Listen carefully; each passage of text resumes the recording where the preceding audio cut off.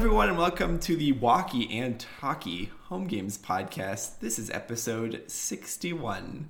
I'm Yazeed, and this is Joseph. Hello, I am Joseph, and today is Monday, December 21st, 2020, the last regular episode of 2020 of the Home Games Podcast. I definitely messed up the opening, but let's talk about the Home Games topics for today. Joseph has quite a few. The walkie and talkie application. It's true. The intros are so inconsistent. I didn't even know that you messed it up, because it's kind of different every time. So it's all good.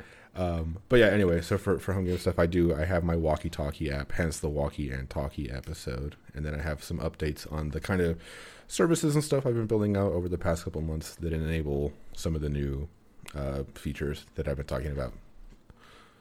And on my end, I did work on the train placement algorithm I talked about last week, aka all roads. Oh, you shortened it. One square. Oh. I should just shorten it to all roads, but we'll see how this goes. I might just acronym it ARL. All roads. It's very long. Typically, the point is to shorten it. Last week when you were like, the nickname is the all roads lead to Rome algorithm. I was like, well, fuck, man. What's the full name? What's the Nicholas name on that bad boy? I guess the TPA, the TIPA, the something path algorithm, terrain placement algorithm. Oh, okay. Yeah, no, I missed that one quite a bit. Anyway, we'll talk about it. But first, what was up with you this past week, you see? Mostly it's just been Cyberpunk, dude. I'll be honest. It's been a lot of Cyberpunk. Yeah? It's been a lot of Cyberpunk. Have you been following more of the controvery since we last spoke? No, I follow the controversy even less now. Really? After finding out, okay, on one hand, it's really messed up that, they came out with a game that doesn't work on PlayStation or Xbox, and they have to refund it, and this whole nightmare for all these people who were excited for it. On the other hand, it's just a game and I'm trying to enjoy it. I don't necessarily need to know all the background story for it. But I had paid for this game so long ago. Isn't it on some level though not super, from my perspective, it's not really excusable to just say that it was bad and it happened, but at least for some people it's not bad? No, I think it is bad. There's not really much I can do about it. I pre-ordered this game before, I pre-ordered this game months and months and months ago, and I had been excited to play it, and I play it. They don't get any extra money out of me playing it, so I don't know what I would do to help the situation, if that makes sense. Do you feel I don't have a story to add? I'm just yeah, it works. You know what I mean? Yeah, I don't disagree with you. I guess I just don't agree with you. So it's fine. I every bullet point there I don't really have an argument against, because I don't care really. I don't care that someone on PlayStation is having a bad time, really. But I do think that CD Projekt Red in some ways fucked over their customers, and in some ways should have to pay for that, and on some level they are right now with the refunds and all this kind of stuff. But it's embarrassing. It's gotta suck for them, and we talked about this last week. It's gotta suck for them having worked on this thing that you think could probably be the game of the year if it just had more time. But instead, This is how it all had to work out. No, yeah, I agree. And when it comes to voting next year at the Game Awards or whatever, I'm going to vote against Cyberpunk. Even though I really like it, I can't vote for it saying it was the best game ever when it's just it's this rough for so many people. And it's so obviously rushed in ways But do you think they'll care? Realistically, I don't think anybody would care about losing best game at Game Awards. I think that for the amount of money they've put into this game and the years and years of build-up, not winning that award is kind of devastating. But they've already... I think if they made money, that's cool and everything, but I think that people want that recognition, if that makes sense. Last of Us 2 winning Game of the Year after all the controversy about it and people having legitimate criticism and then having not legitimate criticism, I think that was a big moment for them. I think that if Cyberpunk doesn't win it, I think CD Projekt Red's probably gonna Like, I don't want them to win it because it also sets like a bad precedent of like, yeah, you can like kill your employees, put out a game that's like not really finished, but if you have enough hype behind it, if you have enough marketing campaign behind it, if you have Keanu Reeves behind it or whatever, like people will vote it anyway, and it'll be the best game ever anyway. Well, that's kind of my point. But I would say that voting doesn't matter at all. In the same way that like winning a Grammy doesn't really matter because, yeah, you get like some recognition from some board of people who are supposedly important or by fans or whoever voting for you, but that doesn't represent like your actual audience. Like your sales represent that audience, and EA getting voted the worst company in America and then having record profits like at the same time doesn't. There's a disconnect there, and I don't think they actually care if people are voting against them as long as they're making profit, which in this case, CD Projekt Red, outside of the refunds, definitely were. Yeah, I agree with that. I think for me that's like the only thing I can do.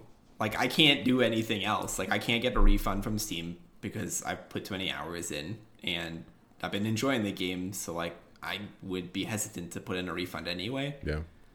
But so like I don't really know what else I can do for them. Like I can't really help I can't help the people who are affected by the bugs. Yeah. The only thing I really can do is vote against Cyberpunk, and maybe they won't even care, but at least that's something I can do. You know what I mean? I mean, in a perfect world, we didn't pre-order the game. We saw that it was broken for the majority of players, and then chose to not support it until they fixed it. But we're like weak people, so we didn't do that. But that is something that we could have done. Yeah, that is true. I mean, maybe next time I'll be even more hesitant to This is the first game I've pre-ordered in a very long time. I was really excited for it, and I pre-ordered it like months and months ago before we even found out that this game was probably gonna...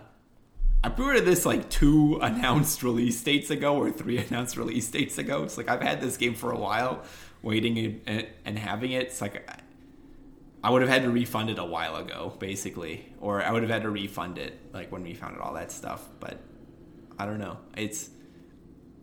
I do feel bad for them. I don't know what else. Like I don't know what I could do for them really. Like I would have had to know the future. It's like this is gonna be an absolute like hellstorm. Well, I mean the whole thing that avoid it. When you pre-order, you're essentially betting on the future that it's going to be a game that's going to be worth that money. I mean, I'm not trying to shit on you for pre-ordering. I'm just saying this is like a thing that we could have done. I'm just trying to think of how does a consumer tell CD Projekt Red that this is like really not good. They need to see some sort of backlash from this because it sets a precedent of not good stuff. Like games shouldn't be broken when people buy them.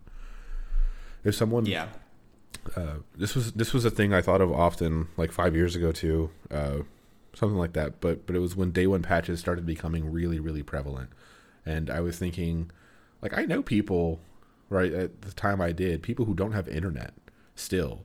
And people who don't have fast internet, people who don't have access to that kind of stuff. And that's a lot of people. And so saying like, yeah, this game came out and yeah, you can go to a store and yeah, you can buy it. But if you put that disc in your console and you're not downloading our 40 gigabyte day one patch, that game is beyond fucked. If you get the patch, then it's pretty fucked. But it's like, this is not a good state to be selling products to people. Like something needs to happen. And I just don't know what, like you said, I mean, it really is like there's not a lot that you could do, but something should happen. Yeah, I mean, I guess next time, even if I'm really excited for a game, I guess the move would be to wait a week, 2 weeks, 3 weeks, wait a month, just to see how the release goes, and then pick it up afterwards, or pick it up when it goes on sale or something like that. I've done that with other games I was pretty excited for. It's just this one I was very excited for, and I don't think there was really a way to know. I guess we should have known when they kept pushing the release date back that something was wrong. Yeah. And then, yeah, I don't know. I just, it's kind of funny because we talked about how we've seen a lot of the process for Cyberpunk, and it's like, well, they announced the date and the original teaser was like 8 years ago and all this stuff, and we've seen the process to the point where when it's finally done and about to come out, people are so tired of hearing about changes and they just want the game. They're so over information and they just want the game. But if you had no information and the game just came out, it'd be pretty amazing. And it's funny because the same week was Cyberpunk, this long-awaited thing, and then Men on the Moon 3, which was announced and released within 4 days. It went from no info to like peak of hype, and then it's here. And I would say that's probably better Like, I want games to be like that. I don't want to hear the release date until it's like really close and you mean it. Yeah. I agree. I don't think we should really allow pre-orders until like a hard release date is set. Basically, once they go golden or whatever that phrase is, then they can open pre-orders. I'd like that to be like instated. Wait, Cyberpunk just did that and then still pushed it back. I mean, nothing is final until the game is in people's hands. There have been cases of games, what was it, NBA Live? Something like that. It was an EA Sports game, NBA game that came out maybe 5-6 years ago. In my head, everything happened 5-6 years ago. I have no idea how time works. It happened 15 years ago. Yeah. But it was produced, it was put on discs, it was sold to stores, and they had them in the back rooms, and then the game was canceled because it was so busted, apparently. But that game was made. They were going to sell it. So, I mean, at no point in the process can you just promise, like, oh, this is going to be better by this time. That there was I think we talked about it maybe last week, but there's a dude I watch on YouTube, Modern Vintage Gamer, talked about the process of, like, certification for the game and how this whole thing works. But the short version of it was they had to get the game certified by the console makers, so Sony and Microsoft. So they would say, yeah, this doesn't crash our system. This isn't, like, a virus, you know. This can be sold. But then they came back and said, hey, there's all these bugs, like this shit is busted. And then CD Projekt Red has to basically promise that they're going to fix these things with the day one patch. And that's what they did. But they didn't fix those things with the day one patch. So then what happens? Nothing? I mean, like, they just pull it from the store. Or on Sony's side, they'll pull it from the store. But, like, how does this not happen in the future?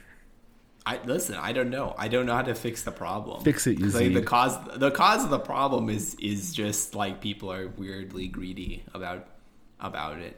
CD Projekt Red probably figured that probably fewer people are going to actually refund it than are going to just hold on to it anyway. And they're probably right about that, which is like that's like a totally messed up position to take. But yeah, it's not really like externally. The only thing that you could say is if everybody refunded the game. But some ways that's not viable. Like, I can't refund it on Steam. I put 20 hours in. I'd have to, like, get an extenuating circumstance from Steam to get the refund through. Well, no. Or if Steam came out and said it doesn't run well enough, and they'll offer refunds for it. Well, yeah, the only reason you would refund it is because if it's like a protest thing. But it's like, oh, darn, I already played too much of this game I'm enjoying. Like, can't help you out, guys. Yeah. That's what I mean. Like, If everyone refunded their game, they would pay attention, right? Because that means they went from having, you know, huge crazy profits to having zero income, and which means basically lost a huge amount of money on this game until they fix it, and then presumably people would buy it again. But I think it'd be very difficult to convince that number of people to refund the game. Yeah, I would be surprised if everybody on PlayStation and Xbox refunded the game. Yeah. That's kind of... My whole thing is just never forget. Like, never forget that this happened. Because if you look at something like Fallout 76, when that game came out, it was super beyond fucked. People were so mad about it for all these different reasons for like a month. They started patching it and everything was different. Now you don't really hear so much about it. And it's kind of the anger, the kind of problem with that game is kind of just lost to history. It's like no one really gives a fuck anymore that was so bad. It's like people need to remember that was really bad. Yeah, I guess going forward, I would be more careful about buying games when they release, and I'd rather wait to get them. Yeah, but I won't. I'm going to pre-order Gears of War 6 the day I can, because I'm an idiot. I really haven't pre-ordered a game in a long time. I don't even know before Cyberpunk, the last game I pre-ordered. Boy, I mean, I've been a part of some early access games, but probably The Forest then would be the last one I was a part of early access. Yeah, that's a whole other thing where you can just tell people that you're going to finish it and then just don't. So that's pretty fucked too. I guess they did finish it because... Not the Forest case, I just mean early access. That's a whole different thing. Yeah. I don't know. That's kind of like a rough position. I mean, I've been enjoying it for what it is. Yeah. And I mean, it is what I was hoping it would be, and I haven't really ran into any game-breaking bugs. That basically means I'm like one of the like 1% lucky people who. Yeah.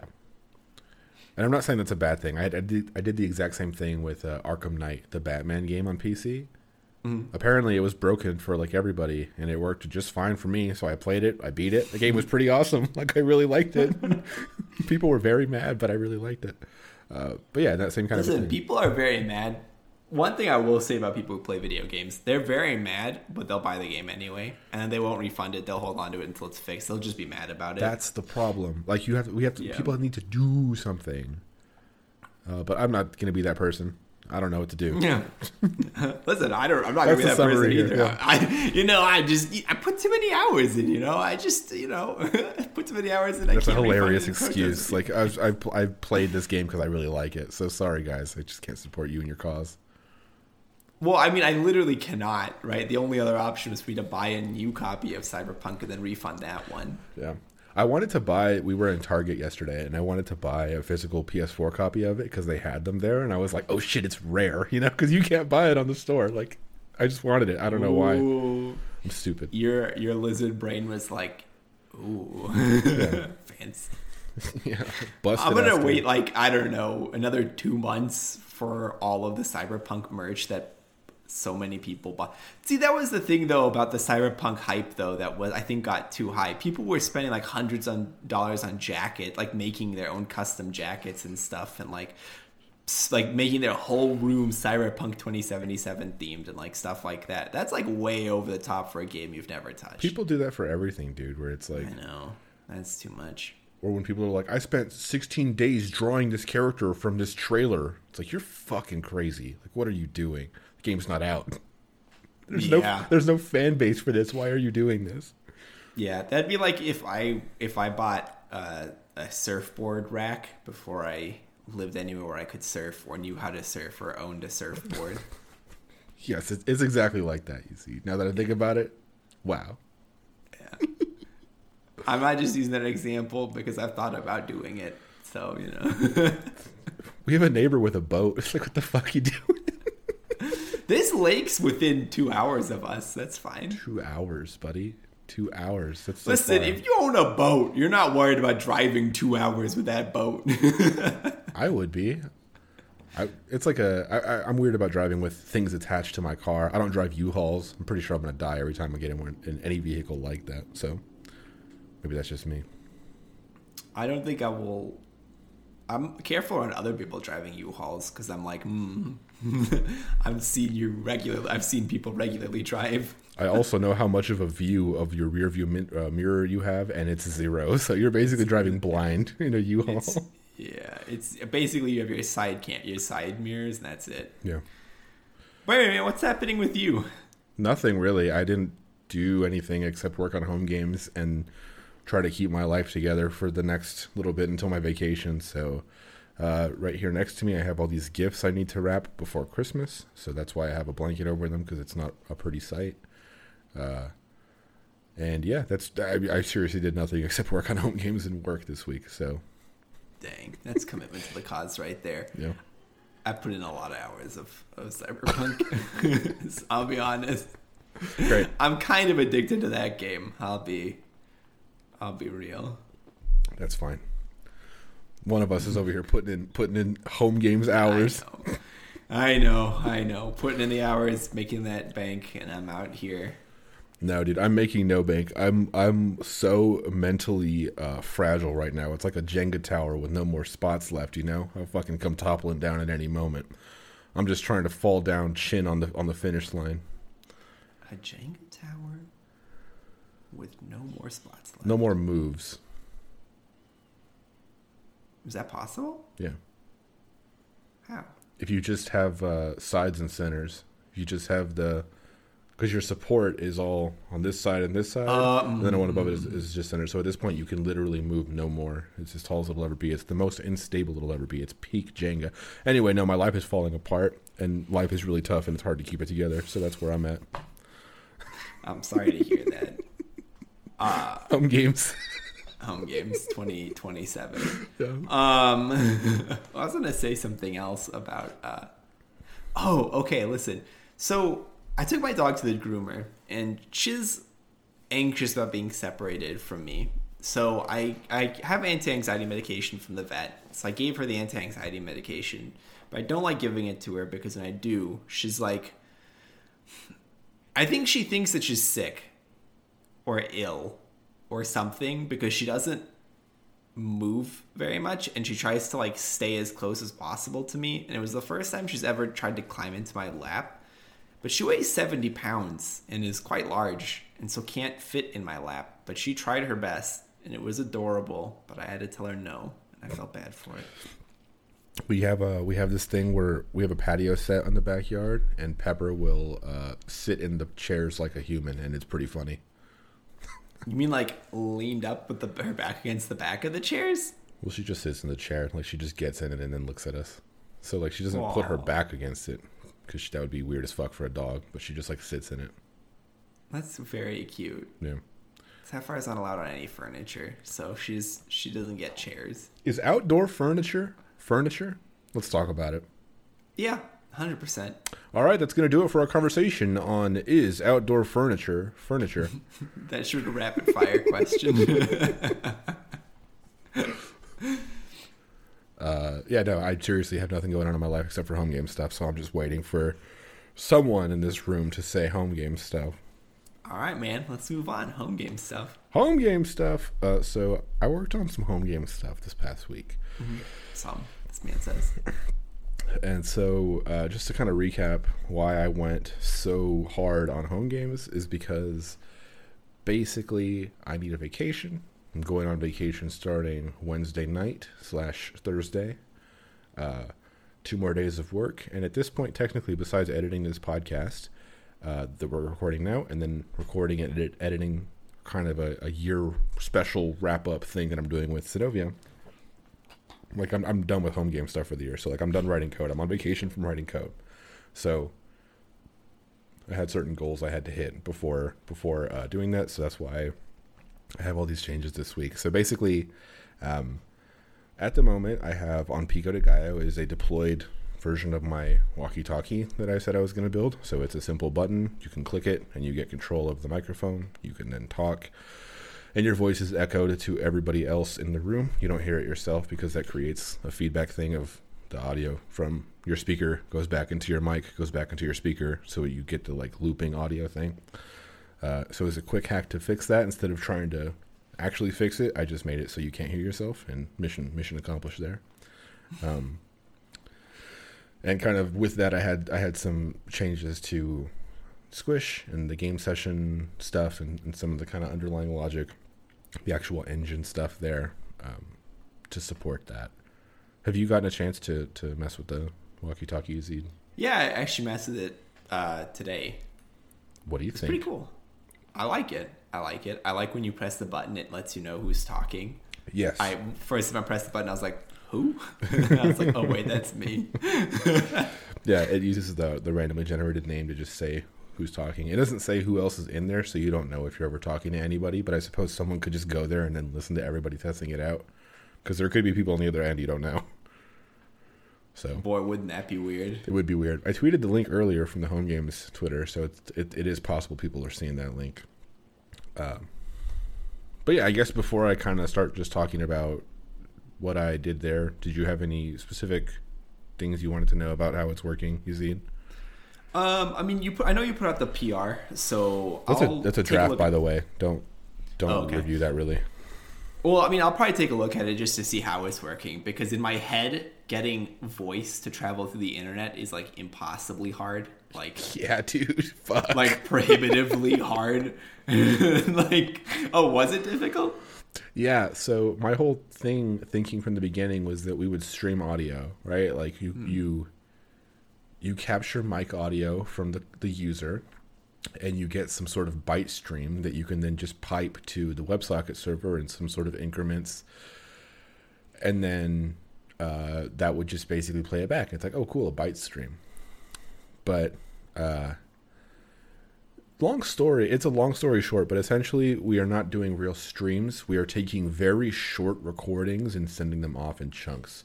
So the difference here is if I'm streaming audio to you, you hear me as I'm talking, right? Like before I finish saying the word, you hear me start saying the beginning of it. And there's no real delay except for the time it takes for the bytes to get to you, right? That's really streaming, like YouTube streaming or whatever, like kind of stuff, live streaming. But a recording is different because you have a chunk that is like finished audio, start and finished. Here's an audio chunk. I'm going to send it to you. And this thing it's done. Like, it's not still happening. And there's a fundamental difference in how that data is handled kind of in computers, just in general. So I spent a lot of fucking time, maybe like 2 days, looking into just how to get that raw byte stream. And looking at different media, like different microphone APIs and stuff like that. And like, oh, this doesn't work on Safari. Oh, this does with a polyfill. Oh, this isn't supported anymore. Oh, this is deprecated. There's a whole thing there. The whole, being a web developer, everything is deprecated. Things change all the time. Everything is garbage. That whole thing continues to be true. So basically there's this media recorder API in the browser that lets you basically get a stream, take a chunk of it, and then get it back. The reason that the raw audio stream stuff didn't work, so I eventually found a function that gave me that raw byte stream. But the problem there is that the audio it was giving me wasn't always guaranteed to be playable audio. So this is actually documented in the API stuff. It's like if you call, so the process is I have a stream. I basically say, hey user, can I get your microphone? The user says yes, or they say no. They say yes, and then the callback executes, and then the home games client is able to say, okay, well now I'm doing something with the microphone and the microphone data. And you can say, okay, give me a chunk of that audio. And when you call it the first time to get that chunk, it has like the beginning of the audio and then up to the point where you called it to get the chunk, right? So say, sorry, that's not how. So if I say get chunk 500 milliseconds, it'll call, and then for the next 500 milliseconds, it'll record and then give you 500 milliseconds of that stream. On that first call, it'll work because it got the beginning of the data. Like it started recording and included that start kind of chunk in the data it gave you back. If you call it a second time, I think it's because it's missing the beginning and maybe there's some header set there or there's something in the data. But basically, if we try to play the second chunk, it won't work. It won't be complete. It needs that beginning chunk to actually play. So what this means is, like, if I have an audio stream that I open up on the client and I say every 100 milliseconds, give me a chunk to pipe out to the server, so then I'll basically echo it for everybody. That'll only work on the first chunk. On the second chunk, it's like, no, this is just incomplete audio data. We need to have the rest of it. So if you wanted to have the rest of it, you would need to hold the bytes in memory, concatenate them all together, and then play them back in one thing after someone's done. But that's not a walkie-talkie. That's like a voice memo. So that doesn't give you live talking. And if we wanted to kind of mimic the live talking because we couldn't get a proper audio stream, we have to basically start and finish recording chunks every time. Like, we have to then close that media recorder, open up another one to get that next chunk because the bytes, again, cannot be just read after the first one. This was a frustrating discovery that I made. And I thought for a little bit that this would be kind of like a deal breaker for the walkie-talkie app. But that was only like a 30-minute thing until I realized I can just record in these chunks and all this kind of a thing. So I had to add a new buffer game entity type. So like in home games, there's all the different types of game nodes. You can have a shape, you can have text, you can have an asset. And an asset is defined in a similar way. Like you have a file, you have an MP3, you have an image, you want to do something like that. You need to know what it is ahead of time and declare it, kind of define it in your code, and then say, when you call get assets, these are the assets I'm going to refer to later, and then the game server will kind of pre-cache all those assets for all the clients, and it's handled in a special thing. But now we have this new thing of the clients are creating data. It's not just something you can know ahead of time. So I had to create a new game node type of buffer, which just accepts arbitrary buffer data, and then you can give it to certain player IDs. So I can basically embed a node in the game state that is playing audio and only give it to a certain amount of people. And that's all this is. So that's how I do that. I just create them and then put them in the tree. Oh, cool. Nice. Is there a chance then that somebody, we won't send a word that somebody said or like a noise that somebody said because the buffer is once closed and there was like a pause as the other one was opening? That is possible. Yeah, you can kind of tell the audio is a little skippy and chunky and shitty if you do the thing now and just listen to you back on another computer. There's definitely little weirdness because I don't know. I don't think that thing is very fast. Like accessing the mic takes time, and you could really feel it on iOS in Safari. Like it runs like total shit. And I think it's because certain callbacks just take forever to execute and things like that when accessing those APIs. So yeah, it's pretty not great. I think in a more general sense, this is more proof to me that we need to have native apps.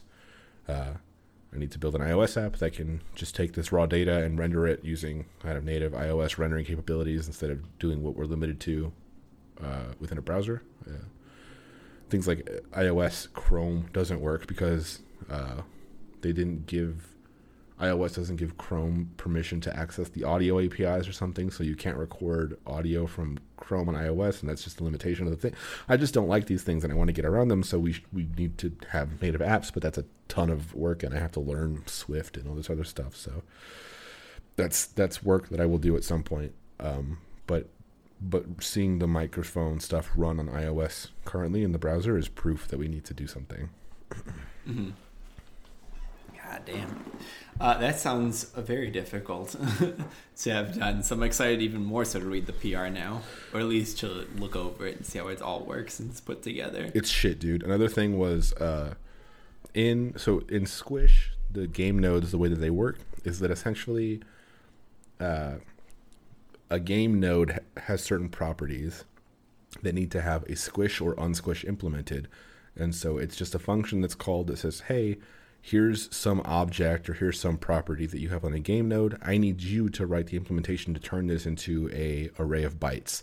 And each byte needs to be between 0 and 255 because this is an unsigned 8-bit integer array. So that's how Squish works, and that's just whatever. When you unsquish, you take this array of bytes, and then you say, okay, well, here's how I translate it back to, a string or something else, whatever. And so in these array payloads, they're all sent as like one giant array. Your entire game tree is squished as one giant array. And the way that the client moves through them to know that a game node starts and ends is because a game node defines how big it is and says, okay, well, me, the game node, I'm 46 bytes. And then so the client will say, okay, well, then 46 over here is the next one. And then, okay, 50 from over here is the next one. So then you get all these chunks. And then within the chunks, you can say, here's how long this field is. So my name is 7 bytes. My name is 3 bytes. My description is 12 bytes, whatever. And so it's all just these offsets so that the client knows what chunks to read and interpret as certain things. So the problem there becomes if I have a buffer, right, of arbitrary data coming across, and I need to say, this is how big my buffer is. Because it's an 8-bit integer array, my maximum value is 255. Before, I only allowed 1 byte for the size, meaning that any particular game node or property within it could be maxed out at 255 bytes. Because anything larger than that, we couldn't actually represent its size correctly given the 1 byte of data that we have. If it was bigger than that, we would have a wrong number for the size. Mm-hmm. So what I had to do in order to support things like audio streams, which typically have, more than 255 bytes in them, unless they're super, super small, was I had to be able to encode sizes that were larger than 255. So instead of just allocating 1 byte for size, I allocate, 1 byte for size, I allocate 8, which is a lot, and it doesn't need to be that big. But essentially what the logic there is so with these 8 bytes, they can all be from 0 to 255. The leftmost byte here is 255 to the 7th power, 255 to the 6th power.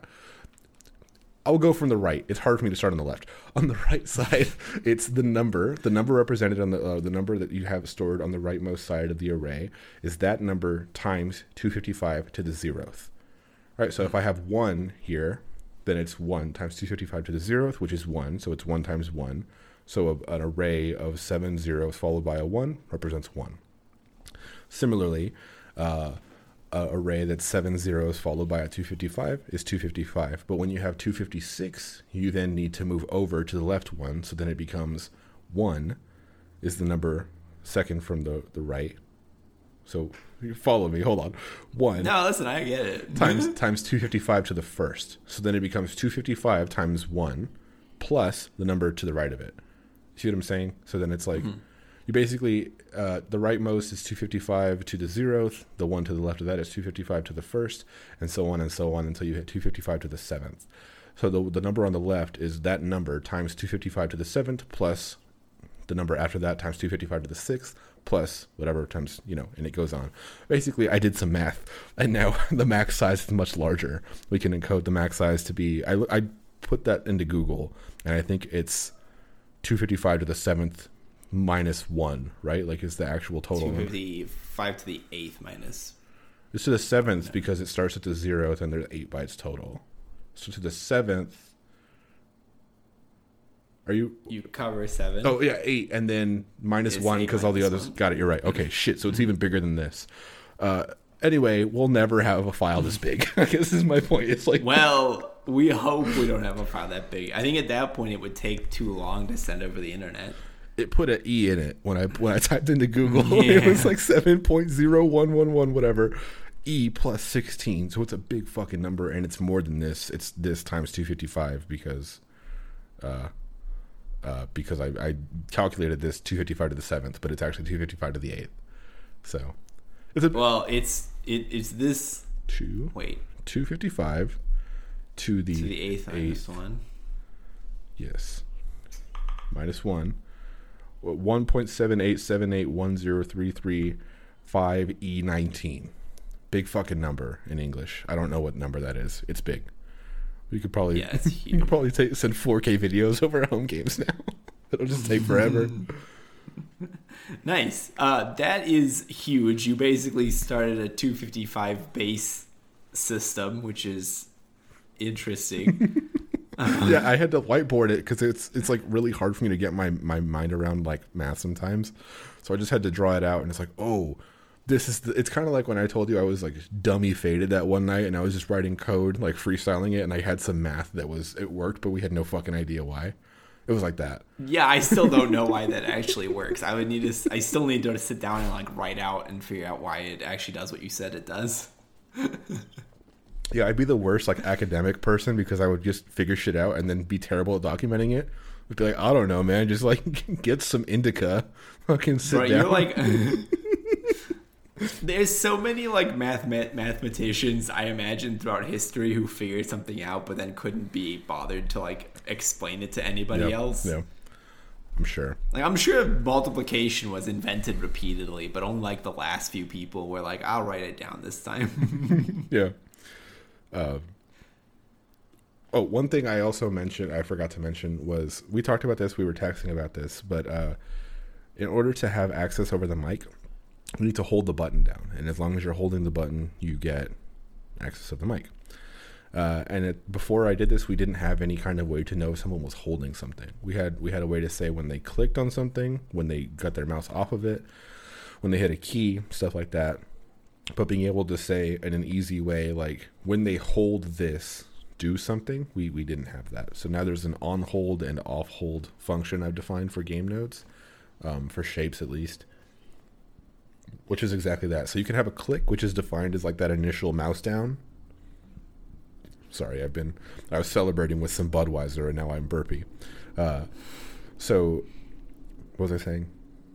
When you get the click listener when you first get the click, and then on the second so home games on the client is constantly looking at the mouse and what you're doing. It has kind of like a render cycle, and each tick of that render cycle, it's looking at where your mouse is, if your mouse is down, if your mouse is up, all this kind of stuff. And so we basically just used that to determine if someone's holding on something, if on the second cycle their mouse is still down and they're still clicking on the same thing they were clicking on the last cycle. In that instance, we say, okay, yes, they're holding this. And then when they move their mouse off of it, or when they move their mouse up, we'll say, okay, they're no longer holding this, and then it'll just trigger the event back to the game node, call your callback, and you can then set your state or however you're doing it. So that's all we're doing there. And it's the same thing as taps, because we have a click function that exists outside of like the individual event listeners. So it's just called for taps and touches and clicks and whatever else. So it works on mobile as well. One thing I'm just going to go down the other thing.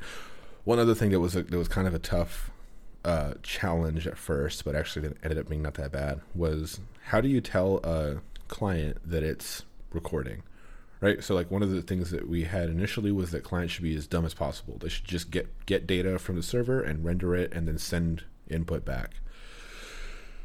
But if you're going to get mic data, there's this different sequence of events where you first have to determine whether or not you can get the mic data. Someone might not have a microphone plugged into their computer, which is totally reasonable. Or they don't want to give you access to it, another totally reasonable thing. And then if they do, then you have to be able to know when you should be sending mic data. Otherwise, you're wasting a lot of resources capturing mic data and then realizing that the server doesn't care about it. So I added this new thing of state messages to the game session. So previously, my initial thinking here was that I would have a state node in the game tree where I would say, this is a game node of type state, and it has this state code on it. And so utilizing the same player ID whitelist stuff that we have for game nodes, we can say, basically send this state message to this number of players, and then they'll get some sort of message, and then they'll do something. In this case would be requesting mic access and requesting the mic audio stream. And then the client would then have to know that it has to send that back in that thing, right? Mm-hmm. So I've created these like state codes, which is just at the moment start recording audio and stop recording audio. But the problem that I had in my initial thing was I'm putting something in a game tree and hoping that the clients see this change and then update it. And then at some point, I'm going to have to remove this from the game tree. Because if I have like 10 players and I say, okay, well, I have a node in the tree for 10 players that says don't record audio. And then if I have one player recording audio, I then have to create one node that only this player can see that says start recording audio. But then on my previous node that says stop recording audio, would I then have to remove this player from that node so they don't see one that says stop and one that says start? Okay, well then yes, I would have to do that because I don't want them to have like undetermined behavior, undefined behavior if they have one saying start, one saying stop. Well then, okay, well then I need to make sure that I remove the other node and set that one state and guarantee that this person is not seeing it before I add this one. And then I need to say, well, now that I've added this to the tree, at what point does someone verify, basically send me the ACK code saying that they got the state message and that I don't need it in the tree anymore? So basically storing it in the tree was the wrong way to do it, and I went around all that stuff and I still use the state code. It's just a simple 2-byte array now where it's 1 byte saying I'm a state message, like I'm not a game node, I'm not an asset, I'm not any of these things, I'm a state message, and then the next byte is just the actual message. And so you send it once across the socket, you know that they got it because it's TCP. And this is true with the other game render, the game updates and stuff. Like any update, you'll be sure that they at some point received it, but you won't guarantee that they actually acted upon what was in it. So anyway, the whole state message thing is the other new thing. Outside of game nodes, the game session can send state messages and say, hey, start recording. Hey, stop recording. And you'll see that if you go on at least on iOS and Safari, if you hold down the button, you get the microphone thing that says it's active. If you let it go, the microphone cuts off because it knows its own state when it should be recording when it's not. The first time I used it on Chrome, actually, I got the pop-up saying, are you willing to, do you want to give the mic control to this? And I was like, yeah. And then it went. Yeah, and we don't want to ask that question for games that don't have mic access, right? So we also needed that, like, again, the state message stuff. So all that stuff is working. I guess to kind of talk about where it's at right now, it's all terrible. It's all in GitHub. It's all pushed to some branch. All of them have different branch names. But yeah, Pico de Gallo has the demo of the home games web stuff that is currently pushed. I have a draft PR out, I think, for the home games change to add the walkie talkie. I also reviewed it myself, where I just basically talked about how fucking horrible I am as a programmer. And then yeah, so that's where that's at. When I come back rejuvenated, I'll clean up this stuff and make it, nicer and better and more production ready. But at the moment, it's kind of just like this big rush of work I was trying to get out for my own personal accomplishment reasons. Nice. I mean, it worked. So good job. You did something that was very complicated and sounds very difficult and painful almost. It was in some ways. It's just fun. Like, I don't know, getting this stuff to work sometimes is just, it's the part of programming that I really, really enjoy. Sometimes programming is hard, and it's like, it just takes a lot out of you, I guess, when you're banging your head on certain problems that, at least for me, sometimes it feels like I just need to solve, and like I can't really go on living in a normal way until they're solved. So getting stuff working is like really, really great, you know? Yes. Very impressive work. Nice job, man. Thank you. Yeah, looking forward to vacation. I bet. On my side of things, basically I spent time converting my DFA into like actual code. Some of the things I ran into that I didn't really think about when I was doing the DFA was the verify step. I didn't actually clarify how that would happen, and that's actually where I left off with, because I want to write this as generic as possible, meaning that somebody should be able to pass in like a shape that isn't a square, and it should work still. I'm trying to figure out if you can move through this space. And I don't actually know how I'm going to tackle that. I guess I need to take in an integer, or a value, not an integer necessarily, but a number that's the widest part of somebody's shape, maybe. The other option is that I actually generate a shape, move it via the increments, and see if it collided with anything. But it becomes more and more difficult to do what I was saying last time, where I would track all of the spaces I've been to to get there. What are you talking about? Because now what I have is like an array of arrays, basically.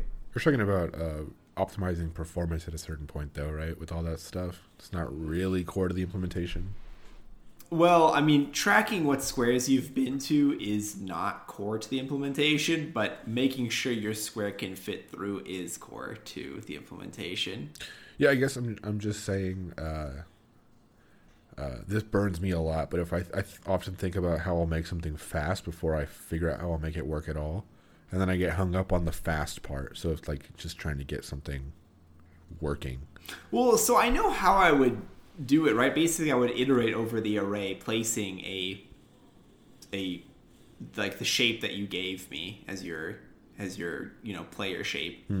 I guess, yeah, okay, I'm gonna do it for one for right now, and then we can take an array and do it for an array of shapes. But one for right now, you get your array. So you have your board. You place a shape on the board, and then you try to move it to the end result. If you can get there without running into terrain, cool. And then you just keep doing that, basically placing it in every possible position it could be placed at. Yeah.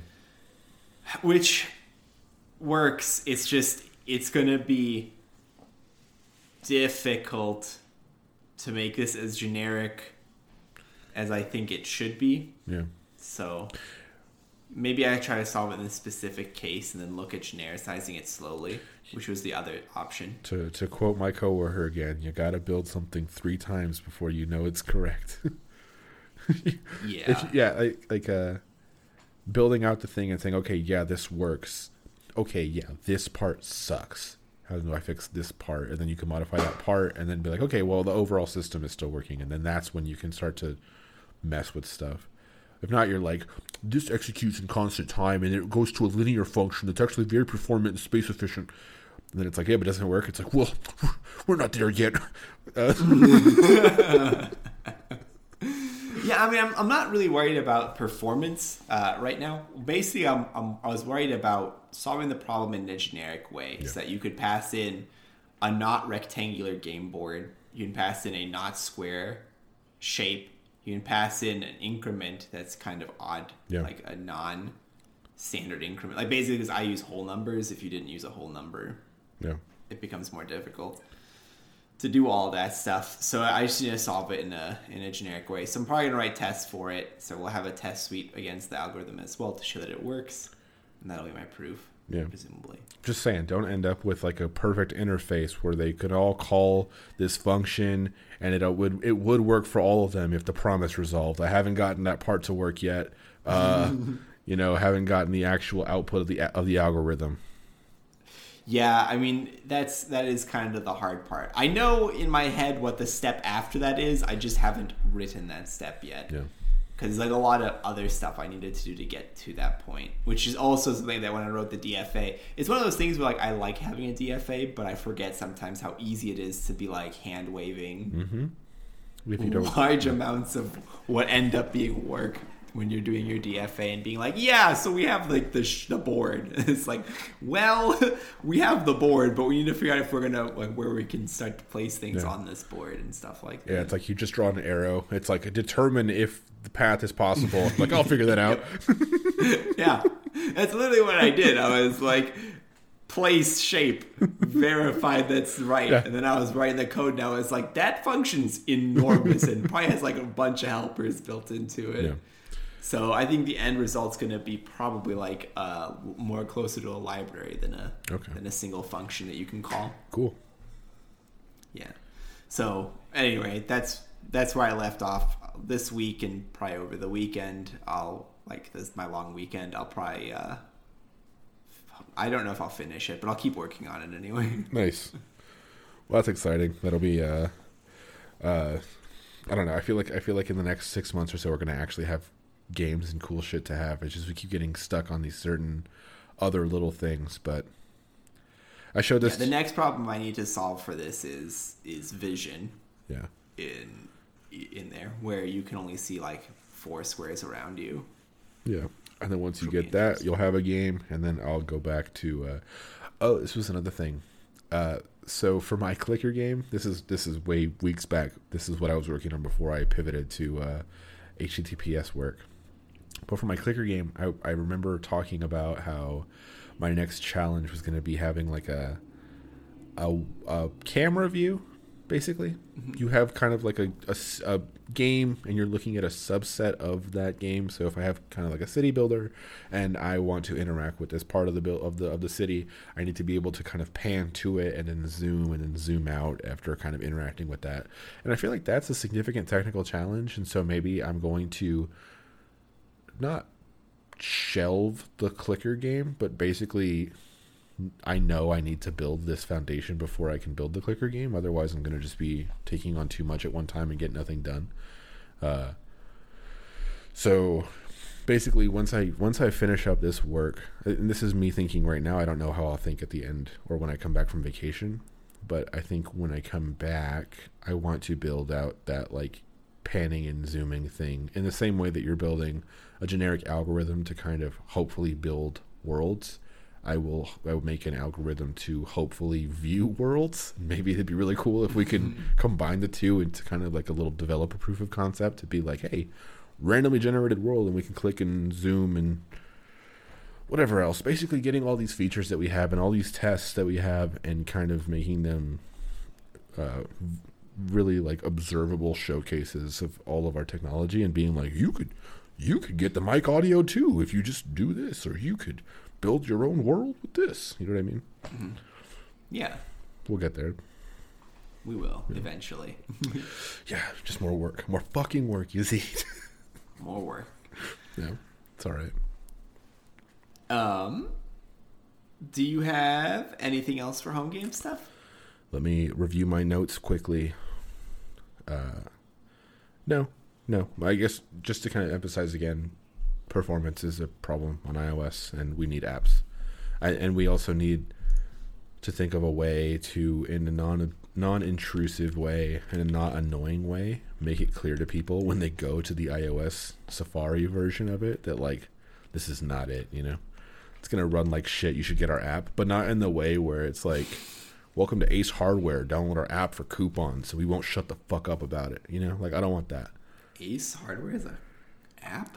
I was trying to think of something that shouldn't have an app. You know what I mean? Yeah, that was a good example because I was like, who gets the Ace Hardware? I was like, okay, well, I know who would get the Ace Hardware app. Yeah, but it's like boomers and app users. There's no overlap here.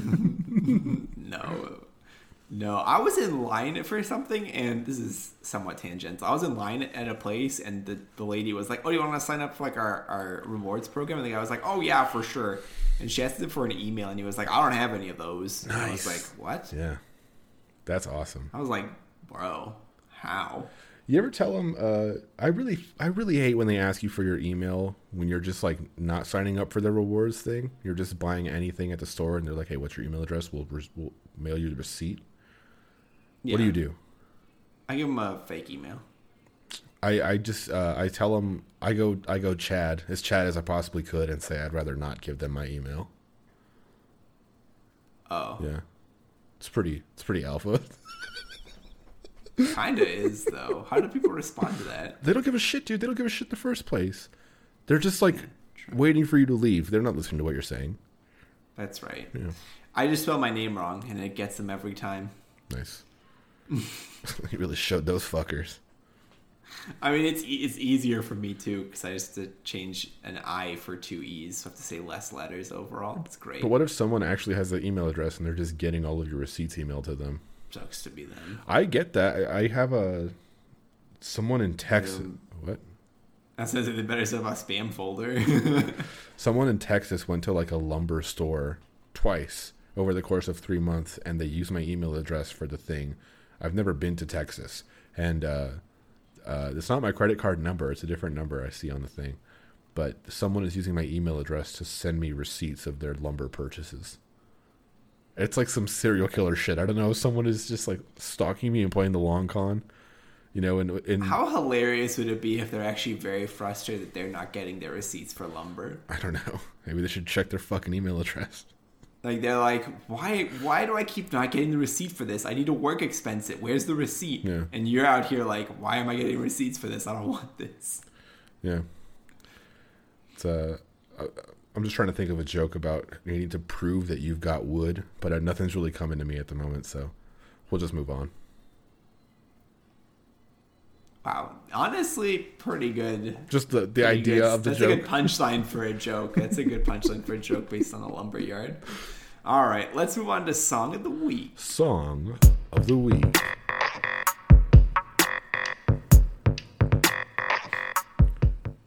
Yazeed, say words. All right. So, last time, you told me to talk about my song or your song. Oh my god. We've done 61 episodes of this. Like 60 of them have had Song of the Week, but I'm so confused now for some reason of if I talk about your song or if I talk about my song. Do what feels right. Okay, I'm going to talk about your song. Your Song of the Week was E40's Choices. Mm-hmm, mm-hmm. And I got to say, this man chooses to get money. He does. All right? He does. And he talks about it at length, at great length. I actually really like the flow of this song and like the way that this song is structured. Yeah. It's fun. I don't think I would ever listen to it again because the one time was enough for me. But it's like the like da da da da yup, nope, but yep, but nope. That's like the whole song, and it's great fun. Yeah, I liked it. It's engaging in that way because just from the start of it, you know most of the words. You know that no matter what he says as the question, it's going to be nope, yep, and you're in it already. You know, I'm surprised I'd never played you this song before because this was like my favorite song in 2015. I was playing it nonstop, so I'm surprised you missed this one, but whatever. I'm happy you got to experience it. I had never heard this song prior to this, and it was a journey. We'll say that. I like the part where he's like, your girl broke up with you. You're gonna cry? Yeah. Nope. Gonna fly overseas. You're gonna fly to some other country? Yep. And I was like, Yeah. It's It doesn't sound healthy, but okay. I like Star Wars. Nope. Yoda. Yep. What the fuck does that mean? Like he doesn't like Star Wars, but he's wise. I don't know.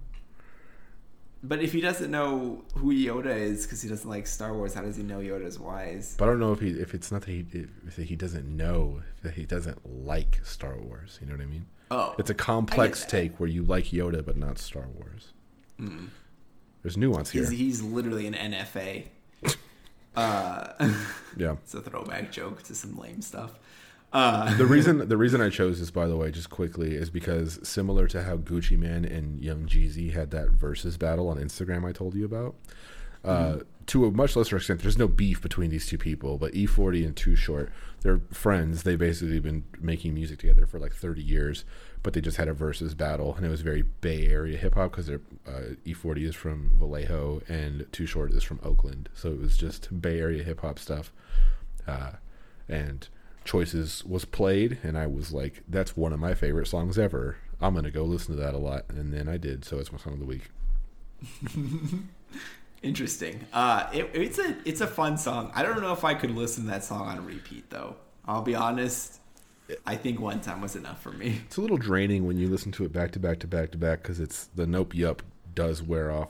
And he has another song where he tried later where it was basically the same formula, but it was and didn't go over as well. So that's good. Nah, I'm gonna be honest. Nope and yup are way more distinct than and Yeah, I agree. Also, who does the no and the yup? Is that him? That's him, yeah. He should use that as his rapping voice. I'm just gonna put that out there. His rapping voice is iconic though. His like goofy ass voice. The you still live in the trap? You ever go back? Yeah, you definitely. If you told me he's not from the Bay Area and he was from like Arkansas, I'd be like, yeah, it sounds about right. But knowing he's from the Bay Area and he sounds like that, I have some questions. Where did he develop that accent? Dude, just and that way of speaking. go listen to E40. Just anything. He basically invented modern slang. Like he just says words, and he says them so confidently and within the correct context that you immediately understand what he means. He's talking about how he's got the yaper. Like, oh yeah, he's financially well off. It's like it just clicks because he just speaks on this like frequency. You know, his slang is something else. I'll have to take your word from it. Is E40 the dude who came out with his own line of alcohol or whatever? Yeah, dude. He's got wine. He's got tequila. He's got rum mixed cocktails. He's got malt liquor. He's got all of it. See, I know a little about hip hop stuff. I knew that. Yeah. I didn't know all of that. I knew he had alcohol. Yeah, dude. Close enough, right? Just go look at there's a song called "Tell Me When to Go" that you must have heard. It was popular when we were in middle school. But that E40 is like, he's got hits. You should look up E40. You should know. I didn't really listen to music in middle school. I'll tell you that. That's much. so weird, dude. But just look up "Tell Me When to Go." Go dumb. Ghost Ride the Whip. Go hyphy to it. These are all things you'll understand when you look up the song. Did he make all that up? Jesus Christ had dreads, so shake him. Yeah, he made a lot of that stuff up. That's incredible. I'm gonna be honest. Jesus Christ had dreads. So shake him is gonna be one of my favorite lines when I listen to that song. I'll be honest with you. I'm glad I could inspire you. Thank you. Your song of the week though was "Contradictions Maze" by Odyssey and Moo Fresh. Also featuring a word I can't say, Maimona Yusuf. Don't know. I don't know how to say that word either, I'll be honest. Yusuf is kind of like my name, so I feel like I should know how to pronounce it. Anyway, this song was cool. This was like a hip-hop song, which first was unexpected for your song of the week. It was very, not like traditional, but kind of traditional. There was like a trumpet in it and some rapping over it, like very on-beat, clear, nice, good, like crafted rapping, kind of in that kind of a thing, like rapper rapping, but not rap. That doesn't make any sense, but kind of does in my head. Nope. Anyway, point is, I liked it. It was rapping, and it was smooth, I guess is how I would characterize it. It's not music that goes on my playlist, so I didn't put it on my playlist, but if I had kind of like a smooth, like hip hop, I would drink cognac to by the fireplace. I would put this on there. I really like this song, and it's my favorite hip hop song. So if you know anything that sounds like it, I will listen to it. There's a bunch that sounds like it in the sense that there's like kind of laid back instrumentals and a drum, but I can't like think of any that I like that's new or not. Anyway, nothing comes to mind, but there's a ton of music that sounds like this. It's kind of hard for me to find it because I don't really know what to look for. Yeah. Because even this guy's other stuff doesn't exactly do it for me. This song is kind of unique. I don't know. I connect to the lyrics quite a bit. Like, I don't know. I've listened to this song for a long time now, and I usually listen to it when I am smoking weed. No, and I'm like thinking about the future because he kind of like talks about it. No, where he's like he just wants to stay at home and play Xbox. Yeah, but his homies keep on hitting up his inbox. Yeah. Yeah, I didn't catch a lot of the lyrics because I just kind of listened to the sound, but that was like the thing where he's just like, I keep doing things. I don't want to do things, which I feel. Mm-hmm. But it's also like I want to do all this stuff, but like I don't really want to do all that stuff. Maybe he should have a job at the office, but that kind of sounds boring. And that's literally like what he talks about in this song. I don't know. I just like that because like I feel that way about stuff too. Yeah. Like I want to do stuff, but I also want to do other stuff, and it's like, ugh. Yeah, I feel that. I want to do nothing. I want to do a lot of things, so I end up doing nothing. I don't really have anything else for Song of the Week. Do you want to talk about anything else about it? No, I have nothing else for Song of the Week except listen to more E40. I will try. But I did have a rapid fire question for you. Rapid fire question? This is one we haven't had in a long time. Maybe we have a song for I this. haven't had a very long time. Song's probably finished by now, I guess. We could talk about it. All right, so the rapid fire question is, if you could have one thing named after you, what would you want it to be? Oh. Does that have to be a thing? Like, what define a thing? Like an item at a restaurant, a building, a car, a painting, a house. Is it full name, or could it be like a quintuple cheeseburger and they call it the Joseph? That's fine. I don't know. I don't really have that kind of a need to like put my name on something. This is tough. Here you go. What do you think? What do you think? Mine would have to be like a mint chocolate chip ice cream of some kind. They call it the Yazeed. You know, like they call it the Chunky Monkey, which is like a specific type of ice cream. The Yazeed would be like a type of mint chocolate chip ice cream. It's like very minty. Okay. No, I don't know. I think it'd be cool to have a building named after me, but I don't know what building it would be. Maybe just a building. You just go do whatever in it. It's like a free-form art. It's like a tech art space. It's just the Joseph building. A modern work solution or whatever, like where you rent an office space for the day. Yeah, it's kind of like an Airbnb for workers. It's like a WeWork, but mixed with, it's like an orgy space where it's like it's open enough for it to be an orgy space, but kind of practical enough to be a WeWork. Like you can do work here or you can do work here. You know what I mean? What is a WeWork? Are you serious? I have no idea what a WeWork is. It's an Airbnb for office space. It is. We own all this commercial real estate. Dude, go look up a WeWork documentary. They their whole business model is stupid. They've lost billions of dollars for their owner. SoftBank owns them. It's a whole thing. Anyway, yeah, basically like they just buy up all this commercial office space or they rent it, whatever, and then they just rent it out for more than they paid for it. That's their whole business. And it's not working out? No, it's not. You should look it up. Look up look up WeWork. There's like tons of blogs and news articles and videos and stuff about that.